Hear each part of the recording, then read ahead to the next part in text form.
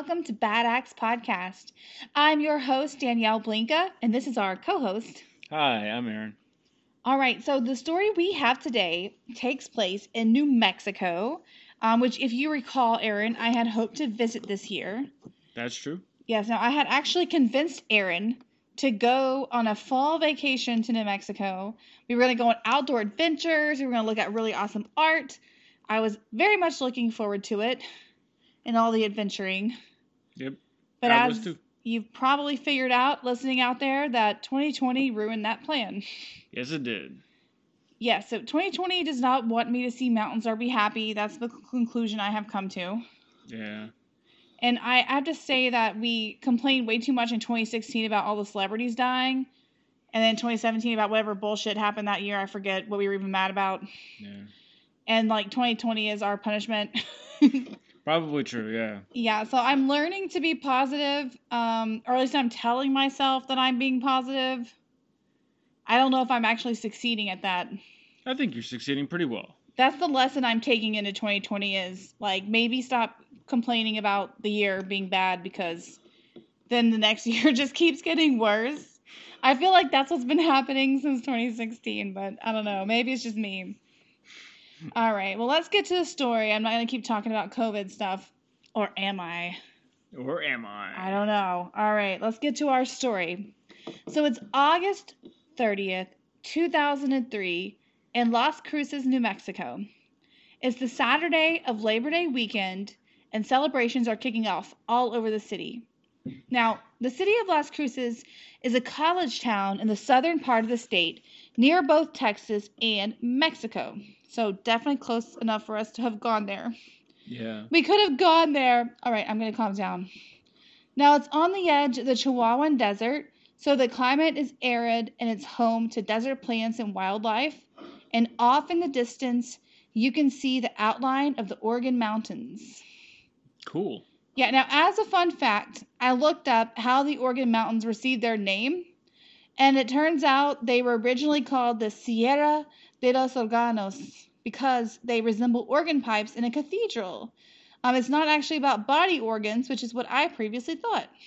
Well, that would kind of go with the theme of this podcast. I know. I thought it was super ominous when I looked it up, and I was trying to find out what the name of the mountains was because I saw Oregon on there, and I was like, oh, that's not the name of a mountain range. Yeah, like what kind of organ is it? Yeah. You know, like the heart, the liver, the lungs, you know. Exactly. Like... And then when I saw that was for sure the name, I'm like, wow, that's very ominous to have a desert where because people do dump bodies in the desert, like that's a thing. Yeah. And so I was like... And we're just going to name them the Oregon Mountains. Like, we found a bunch of organs up here from all the body dumps. We're just going to call it the Oregon Mountains. Fine. Yeah. You might as well just call it, like, Serial Killer Valley or something. I know. But it's all this, like, it's like this beautiful reason for the name. Like, it resembles the pipes. I was like, and they really do, though. Like, I looked up pictures of this area because, as everyone knows by now, of course, I Googled the place. And so I was looking at pictures, and it does look amazing in Las Cruces. I definitely would want to go there. And there's art museums. Super great town. But also the mountains do look pretty cool. They do look like organ pipes if you look at them from certain angles. That's pretty cool. Okay, so back to the very scenic Las Cruces, New Mexico, where 22-year-old Catherine Sepik, who goes by Katie, is a graduate student at New Mexico State University, and she's studying for her Master of Business Administration. Now, her family and friends say that she was super smart and always got good grades. And according to one report that I found, after graduation, she may have planned to pursue a career in marketing or media communication. Now, her family described her as a happy, hardworking girl who was also the life of the party, and she was the oldest of 3 children, and she grew up in Carlsbad, New Mexico. I did see that her family called her Kamikaze Katie.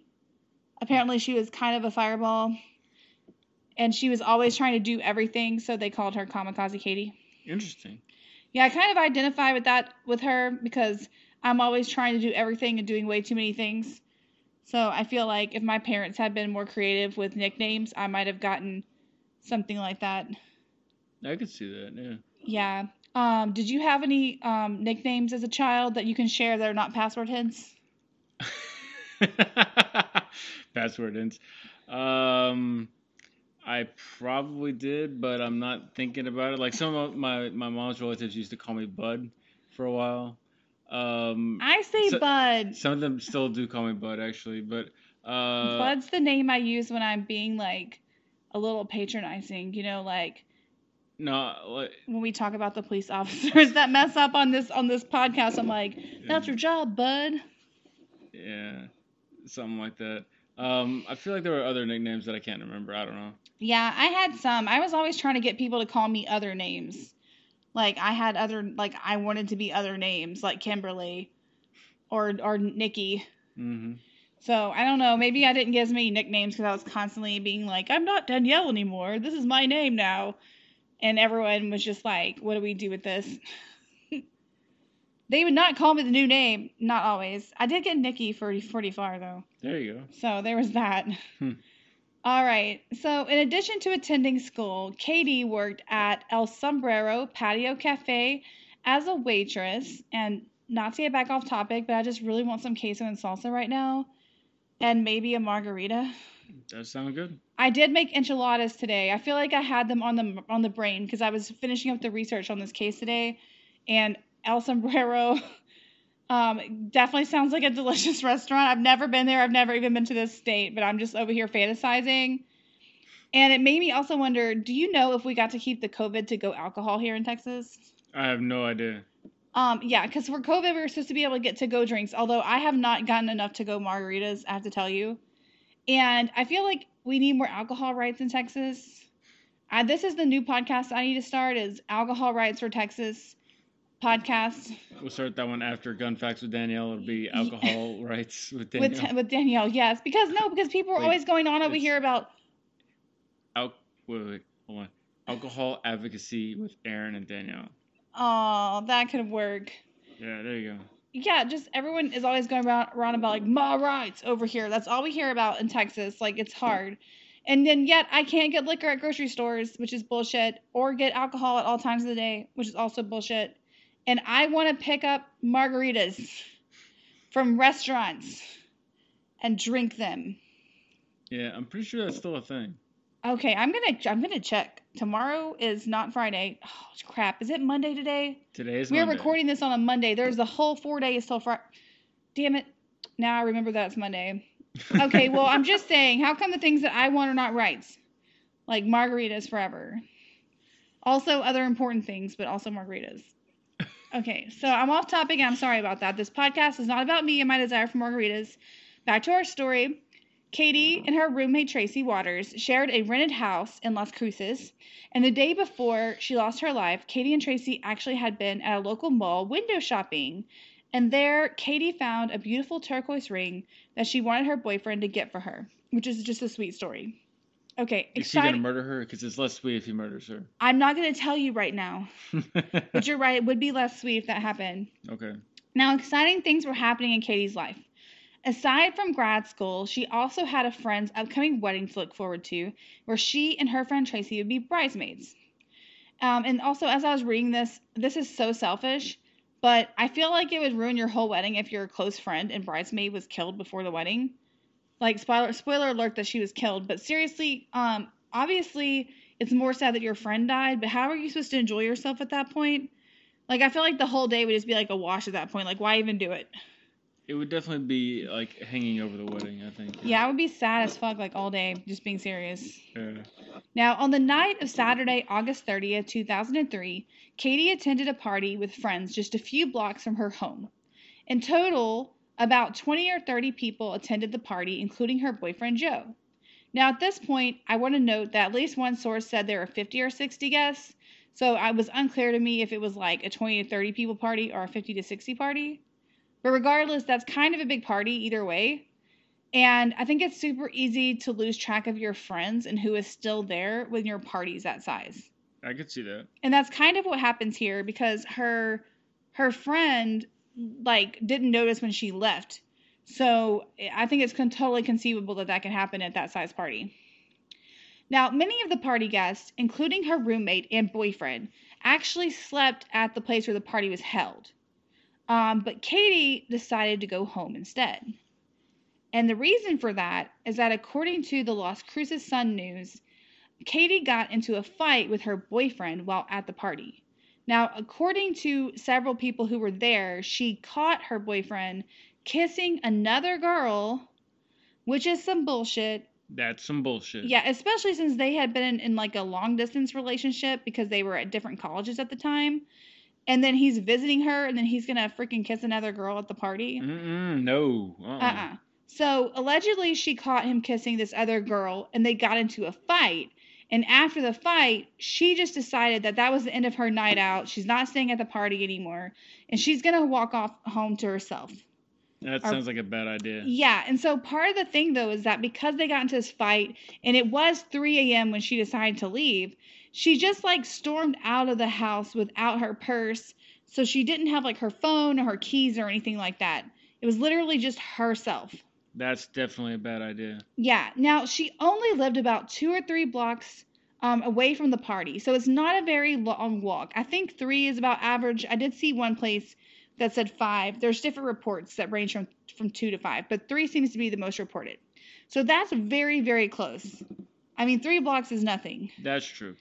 And so she lives in this quiet neighborhood in this college town, and everyone believed it to be super safe. So she's thinking, this is a very short walk. I'm just going to go home. Now, although Katie did make it back to the rented house she shared with her roommate, she would never make it inside. I've got a bad feeling about this. This isn't going to end well. Bloody FM presents Hometown Ghost Stories, a paranormal podcast that investigates a new town every week, bringing you all the hauntings, from haunted houses to castles, bridges to asylums, wandering spirits to demons. Over 100 episodes covering different towns all over the world. Tune in to Hometown Ghost Stories live on YouTube every Tuesday night at 9 p.m. Eastern or on any podcast platform and find out if your hometown is haunted. No, it's not. And it's actually like, I feel like the way this crime happens is so shocking and so random that it's like, literally this could happen to anyone. I mean, I know that being out at 3 a.m. probably is a dangerous activity, but in like a nice town where like it's crawling with college kids, like that's a normal thing. I mean, where we live in the middle of the city in Houston. There's people out on the streets the entire night. Like, we live across from a pub, and even in COVID, just being serious, like there's people out there at like 2 and 3 a.m. Hollering and poking around and stuff. It's ridiculous. Not that this is a good decision. Don't go to bars right now. Because of COVID, not because bars are bad. Yes, that's very true. But yeah, like I can totally see being out like that. Like, it doesn't seem like that risky of a behavior. So as she walks home, just this 3 blocks that she has to go, a truck veered close to her and nearly hit Katie. Now, fortunately, she remained unscathed for now, because the owner of that truck, Gabriel Avila, stopped to talk to her. Now, he's also in his 20s at the time of the crime. And at first he says that he stopped to make sure Katie was okay. And he offered her a ride, according to some sources. Now, Katie said no, which is a good decision. Points for you, Katie, because that's what you say when some weird guy offers you a ride at 3 a.m. Always say no. She says no. Plus, she's like right by her house. And he decides that he's going to follow her home, which he claimed was to make sure she got home safely. That sounds like a lie. Yeah, which is ironic considering what happens. All right, so Katie does get to her house, but she couldn't get inside because if you remember, she left her purse and keys and everything at the party. Right. Now, instead of like going back to the party to try to get her keys or just decide to sleep there instead, she thought the best plan here would be to climb through the window into her bedroom. Now, I was like impressed with this decision making because at no point am I trying to climb in my window. I feel like that's a good decision though. The climbing the window? No, the not climbing into the window. Like, I feel like trying to climb in your window is not a great life choice. Maybe. I mean, to be fair, I have climbed into the window when I was a child and my mom locked us out. Hi, Mom. Yeah, she locked us out of the house and she like boosted me up into the window as a small child and had me go unlock the door. But at this point, there's no way I'm getting my fat butt into that window. I'm just going to be honest. Like, this is just a recipe for the cops having to get me out this window. because I'm stuck. I don't think that's how that would go. Not like because the window's not big enough. It's just it's too high. Like I just don't have the strength. I don't think to like pull myself over it. Like I just be hanging down, like just bent over, you know, like help. I'm not strong enough. Just like falling out the window. Plus, most of our windows are on like the upper stories. Like what am I supposed to do? Like scale the whole building and then get into like the second story. Like this is not gonna work. That would be kind of tough. Yeah. Like, this is me trying to climb a bush. It's not going to work. All right. So, while Katie was attempting to get into this window, Avila came up behind her. Because, of course, he did. He told authorities later that he, quote, lost it. So, he follows her home and so that she's safe. And then when she gets home safely, he's like, time to make this unsafe. There was too much safety. There was too much safety. So he attacks Katie, and he admitted that he raped her below her bedroom window, just feet away from her sanctuary space, which I thought was somehow it's extra gross. I don't know if it's just me, but the fact that like she's right outside her bedroom just makes it like extra bad, I guess, for me.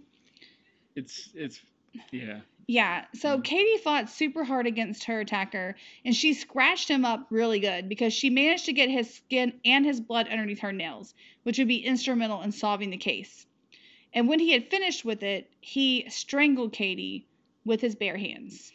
That monster. Yeah, so at this point, she's passed away. Now, during the attack, Katie's shoe actually came off, and later it would be found below her window, which is one of the things that would help them conclude for sure that she made it home there. Because it was found underneath the window. Right. Because you may be wondering, why wouldn't they know she came home? She's been murdered right beneath her bedroom window. Wouldn't that be where they found her? Well, you would think. But instead of leaving Katie's body there where it would be quickly found, Avila decided he would try to get rid of it. Because he's a super douche. As if it's not bad enough that he stole her life, now he's going to prevent her family from ever getting closure. Because he's an asshole. That's definitely a dick move. Yeah, because, like, I feel like watching these true crime shows, one of the hardest parts is, obviously, anytime you lose your relative, it's going to be, or your friend, or just anyone, honestly, it's traumatic. It's tragic. It's horrible. You've lost this person. It's senseless. And, like, everything is going to be different from that day forward because you lost this person suddenly. And just the way, if they're taken away from you for no reason, like, it's bad enough when people die from, like, natural causes, but to have someone murder them, I feel like it's extra super bad. But then the idea of, like, having them to bury and having them to, like, you can go to the cemetery, you know where they are, you have resolution, that is meaningful for people. And the fact that he tried to take that away on top of taking her away from them is just extra, like, gross to me. Yeah, for sure. All right, so he takes Katie's body and he puts it in his truck and he drove her down to the area, like the Las Cruces area's old landfill site, which is in the desert. And there, he tried to burn her body using alcohol as, like, an accelerant. Oh, jeez. Yeah, so he also partially burned her body because he's an asshole. Yeah, seriously. All right. Now, despite Avila's attempts to hide the body, so he does all this work to steal this body and, like, damage it further. But it actually was totally fruitless because it was found the same day anyway.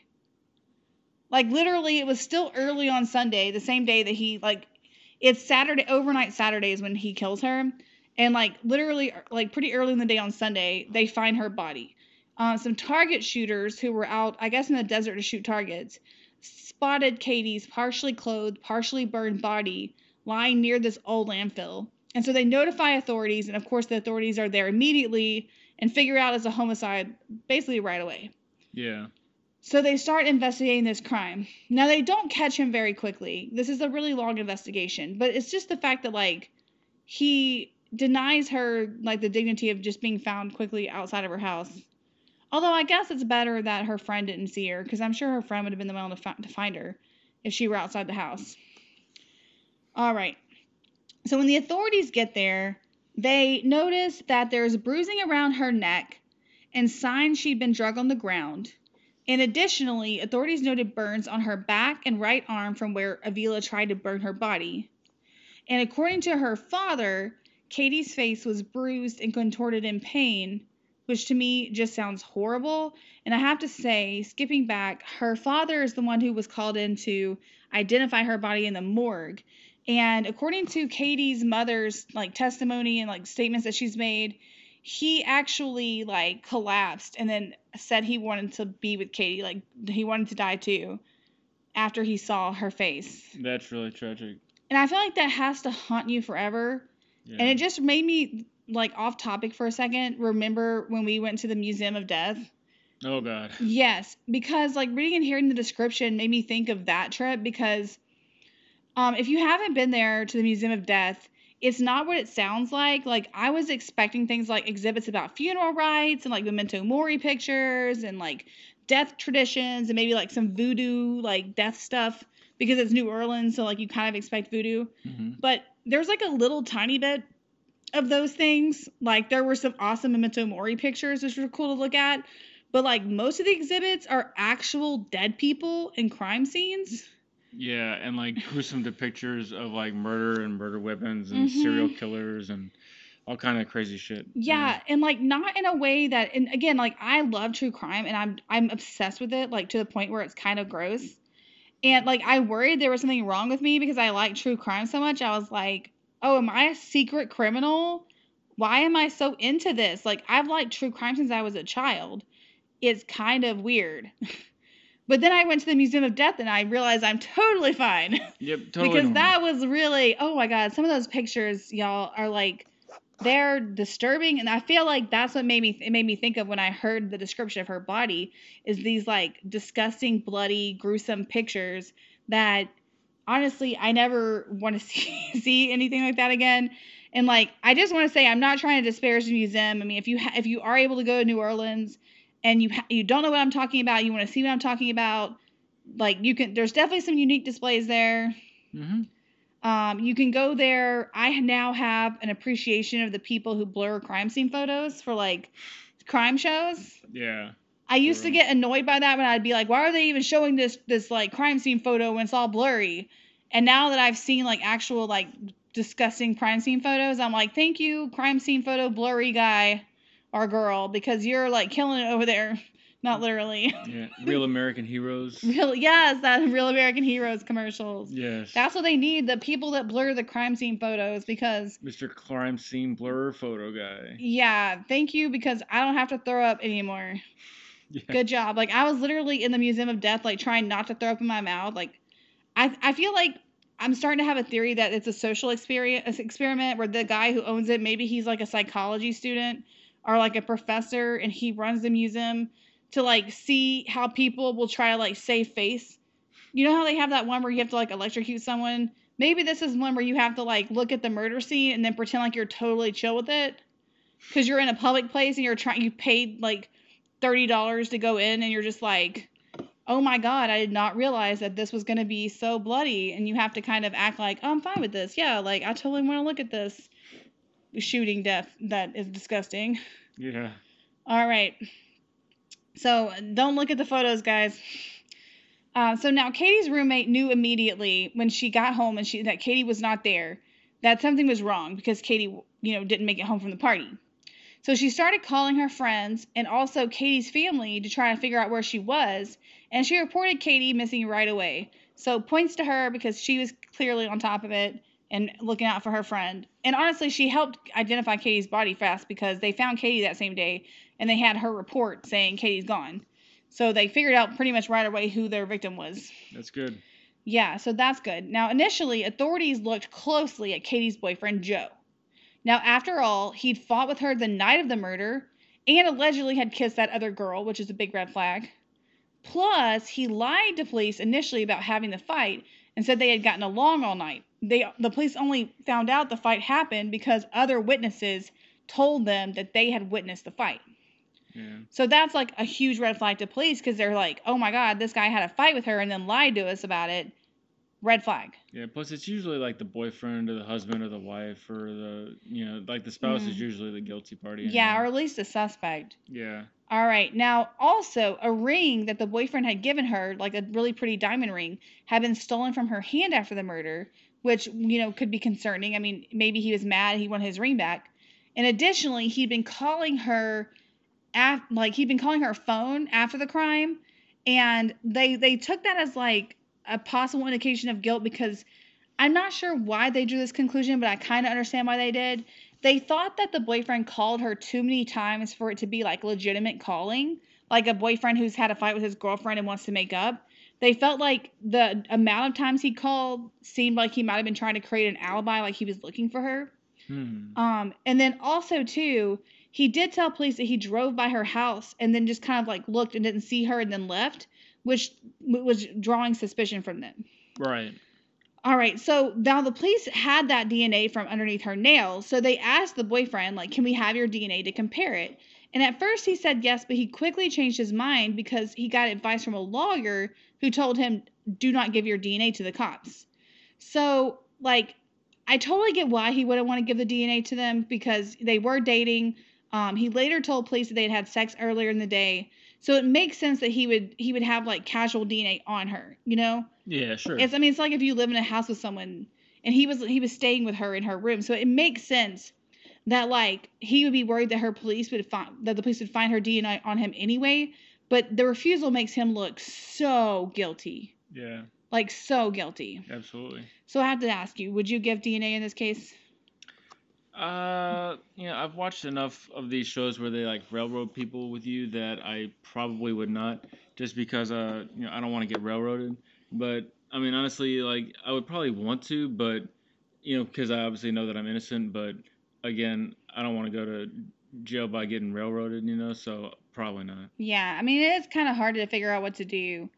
Okay, so at first he looks like an amazing suspect, and because of the refusal to give the DNA and the fact that he looks like such a good suspect, Katie's family initially banned Joe from the funeral, which I totally understand. I mean, it sucks for him that he didn't get to go because they did love each other and stuff, but like as the family, there's no way that as I was trying to grieve my loved one that I could have a potential suspect there, especially if he wasn't giving this DNA, because I would be hella suspicious. All right, now after Joe refused to give the DNA, the police were like totally on top of it. These are not some unsolved mysteries police. They are killing it over there. They figured, hey, this is a boyfriend and girlfriend. They're young college students. They were in a long distance relationship. He was staying with her during Labor Day weekend. There's a high probability they had sex. So they go and they take Katie's sheets, assuming that they probably had sex, and sent the sheets off to the lab to see if there's male DNA. And what do you know? They found male DNA on the sheets. So they compared the sheet DNA to the killer's DNA underneath her nails, and they determined it was not a match. So at this point, they're feeling pretty sure that Joe is not the killer. So they contact Joe, let him know what's up, and he finally agrees to give a sample. And thankfully, that DNA actually did clear him. Good. Now, I want to say that as I was reading this, I think there's a real possibility that if this case occurred like 20 years earlier, or if the cops just weren't as like on top of it as they were, that there's a real possibility that that boyfriend might have been in more legal trouble or even ended up accidentally convicted, because it's the DNA that really helps them exonerate him. Other than that, they have a really strong case. He seems like the person. Yeah, sure. Especially because it came out in all these reports that Las Cruces didn't really have a reputation for having random crimes, which this was a random crime. And so everyone in the community had assumed it had to be someone who knew her, because like random crime, it just wasn't common. Like they didn't have that kind of situation where people were just murdered. So he looks, aside from the DNA, he looks so guilty, and then here he is being completely innocent. Now, in addition to Joe, the police also looked at other party goers during this investigation because they didn't think it would be the random crime. And fortunately, authorities just kept working on this case because it took 3 years for them to identify the actual suspect. And during that time, they were able to do things like they determined that the tire tracks of the dump site matched a small truck, so they knew their killer had a small truck. They profiled the killer's DNA and found that he likely looked Hispanic. They also followed other leads. Like, for instance, they found a similar crime in Wisconsin, and they found that suspect and ruled him out. And then they also even ran her case on America's Most Wanted at one point. So they really hustled to try to find her killer. Yeah, that's good. And in December 2006, they would finally work out because Katie's case heated up when police got a match to the DNA under her nails and on her body. And that DNA matched Gabriel Avila. Now, Avila was already in prison at this time for the aggravated burglary and intent to commit aggravated assault in like an apartment, which he did commit in November 2003. Now, this is about 3 months after he attacked Katie. So pretty much right after he attacked Katie, he was in jail. But in that case, it's kind of an escalation of his Katie crime, because even though it says he burgled, what actually happened was he broke into a home that was shared by 2 female college students that was the same school as Katie. And he came in through the back door of that house with a knife. Holy shit. Yeah, so like if you're going into a house to rob it, thinking that there might not be anyone there, that they're sleeping, why are you bringing a knife? Yeah, for real. He didn't go there to rob nobody. Mm-hmm. Now, fortunately, the girls heard him and were able to lock themselves into the bathroom and call 911. So police got there super fast and they caught Avila and were able to arrest him. Now, during the reports about Katie's case, the police said they thought that he actually planned to assault one of the women, not just commit a burglary, which kind of tracks. So it's possibly an escalation of like the first crime where he like randomly picked Katie and then raped and like strangled her. Like maybe he intentionally brought that knife to the scene to rape and murder another girl, but this time he was being more intentional about it. Yeah. All right, so that was kind of what they thought was happening. And according to a police interview on Dateline, they think that he didn't realize there were 2 girls there, so he wasn't expecting there to be 2 that could like work together to get away. Yeah. Now, after that arrest, because of state law, Avila had to submit DNA, like because he went to jail for it. That's why he had to get the DNA at the time. Mm-hmm. Since all prisoners who commit felonies in New Mexico had to give DNA samples. Now, these samples are put into the system with the goal of solving cold cases. And in this case, it totally worked. Yay. Yay. So technically, this might have saved other lives as well. Because if they didn't get that DNA from him and match it, then it's possible Avila would have gotten out of jail after his sentence for that crime, which is only 9 years because all he did was break into the house, because they caught him. So it's possible that after 9 years, he could have gotten out and had a chance to hurt someone else. Because he would have been in his mid-30s at that point. So he would have had plenty of time to commit more rapes and murders. Mm-hmm. That's just my opinion, but I think it's possible that this was, not only did it solve this case, it also probably protected future victims. Yeah, definitely.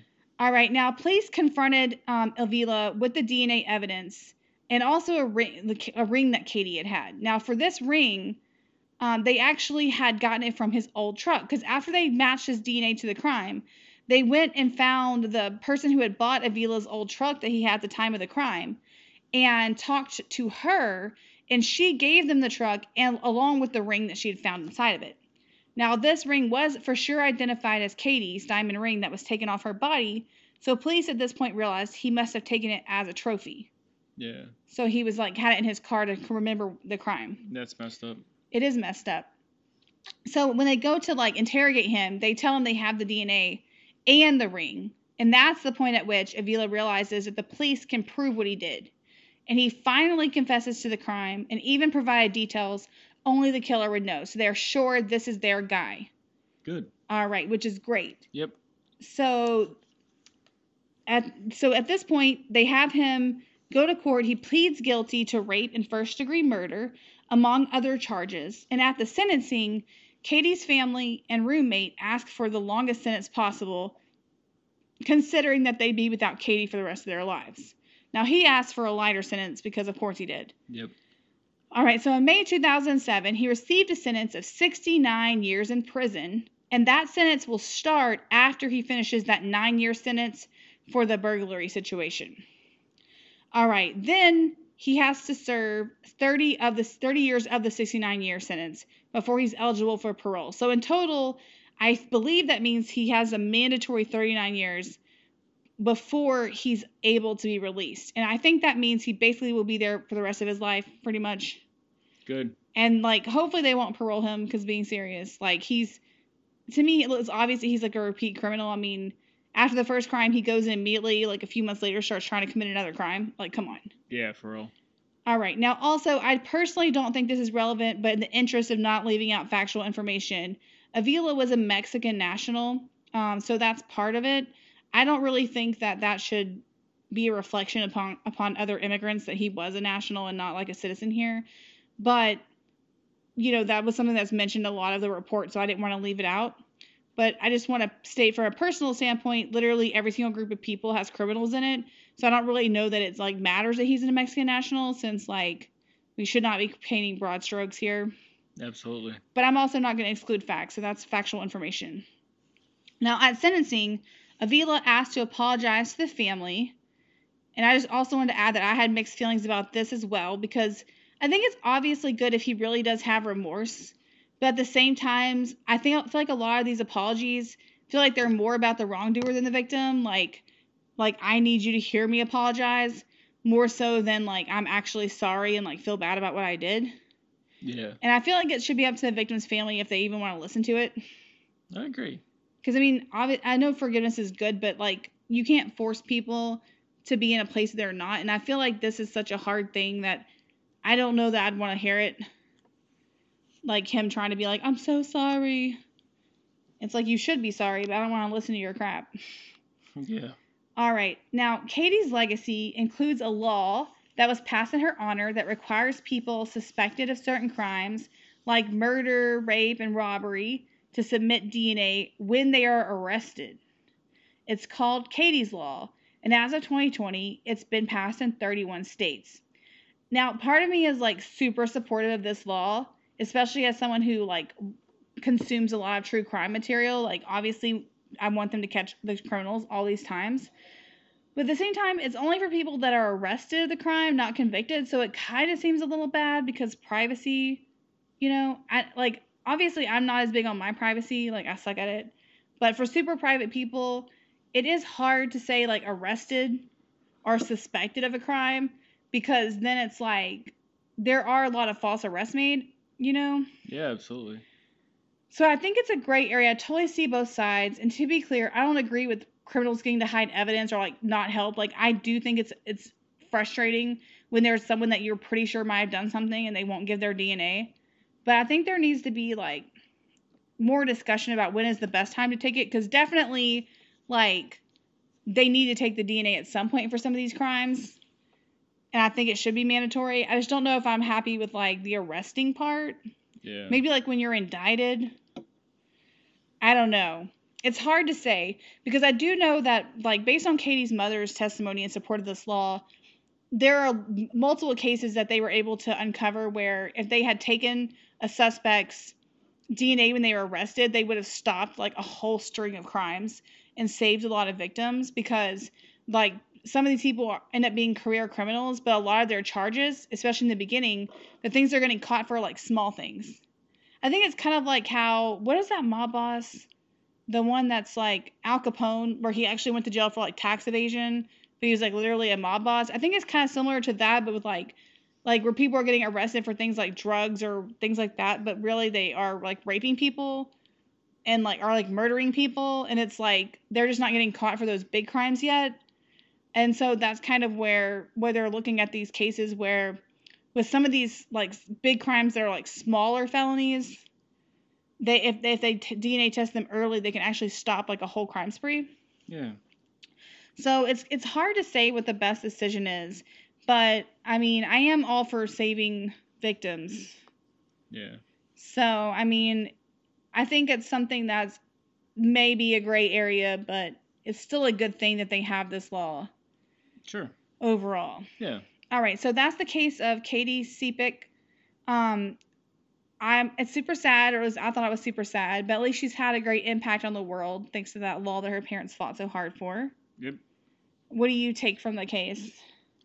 I mean, I agree. It's just really a sad, tragic thing. I mean, it's just senseless, you know, and that's the hardest part about it. Yeah, I think it's extra scary when you, like, these types of cases I feel like stand out to me because they're so random. It reminds you that literally anyone can be the victim of a crime. And I love to, like, I go on walks and do things like that, and, like, I'm constantly hyper aware, but it just makes you realize that sometimes you just be going about your daily life and end up a victim, and it's just tragic when that happens. I think it's scary for all of us. Yeah.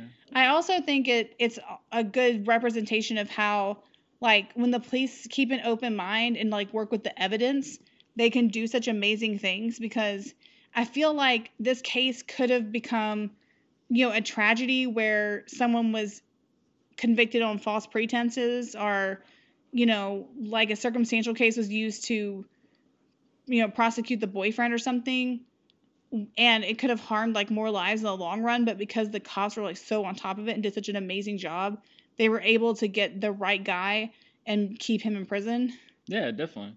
And I think that was amazing. Like, that really stood out to me. I feel like they deserve a lot of credit for that. Yeah, they're definitely not unsolved mysteries cops. I know. I was like, as I was reading the stuff and like watching their the crime shows about this, I was like, dang, like these cops are on top of it. Yeah, definitely. It's just nice to see that. Like, nobody made any terrible decisions. Like, they're from like start to finish, it was a perfect case.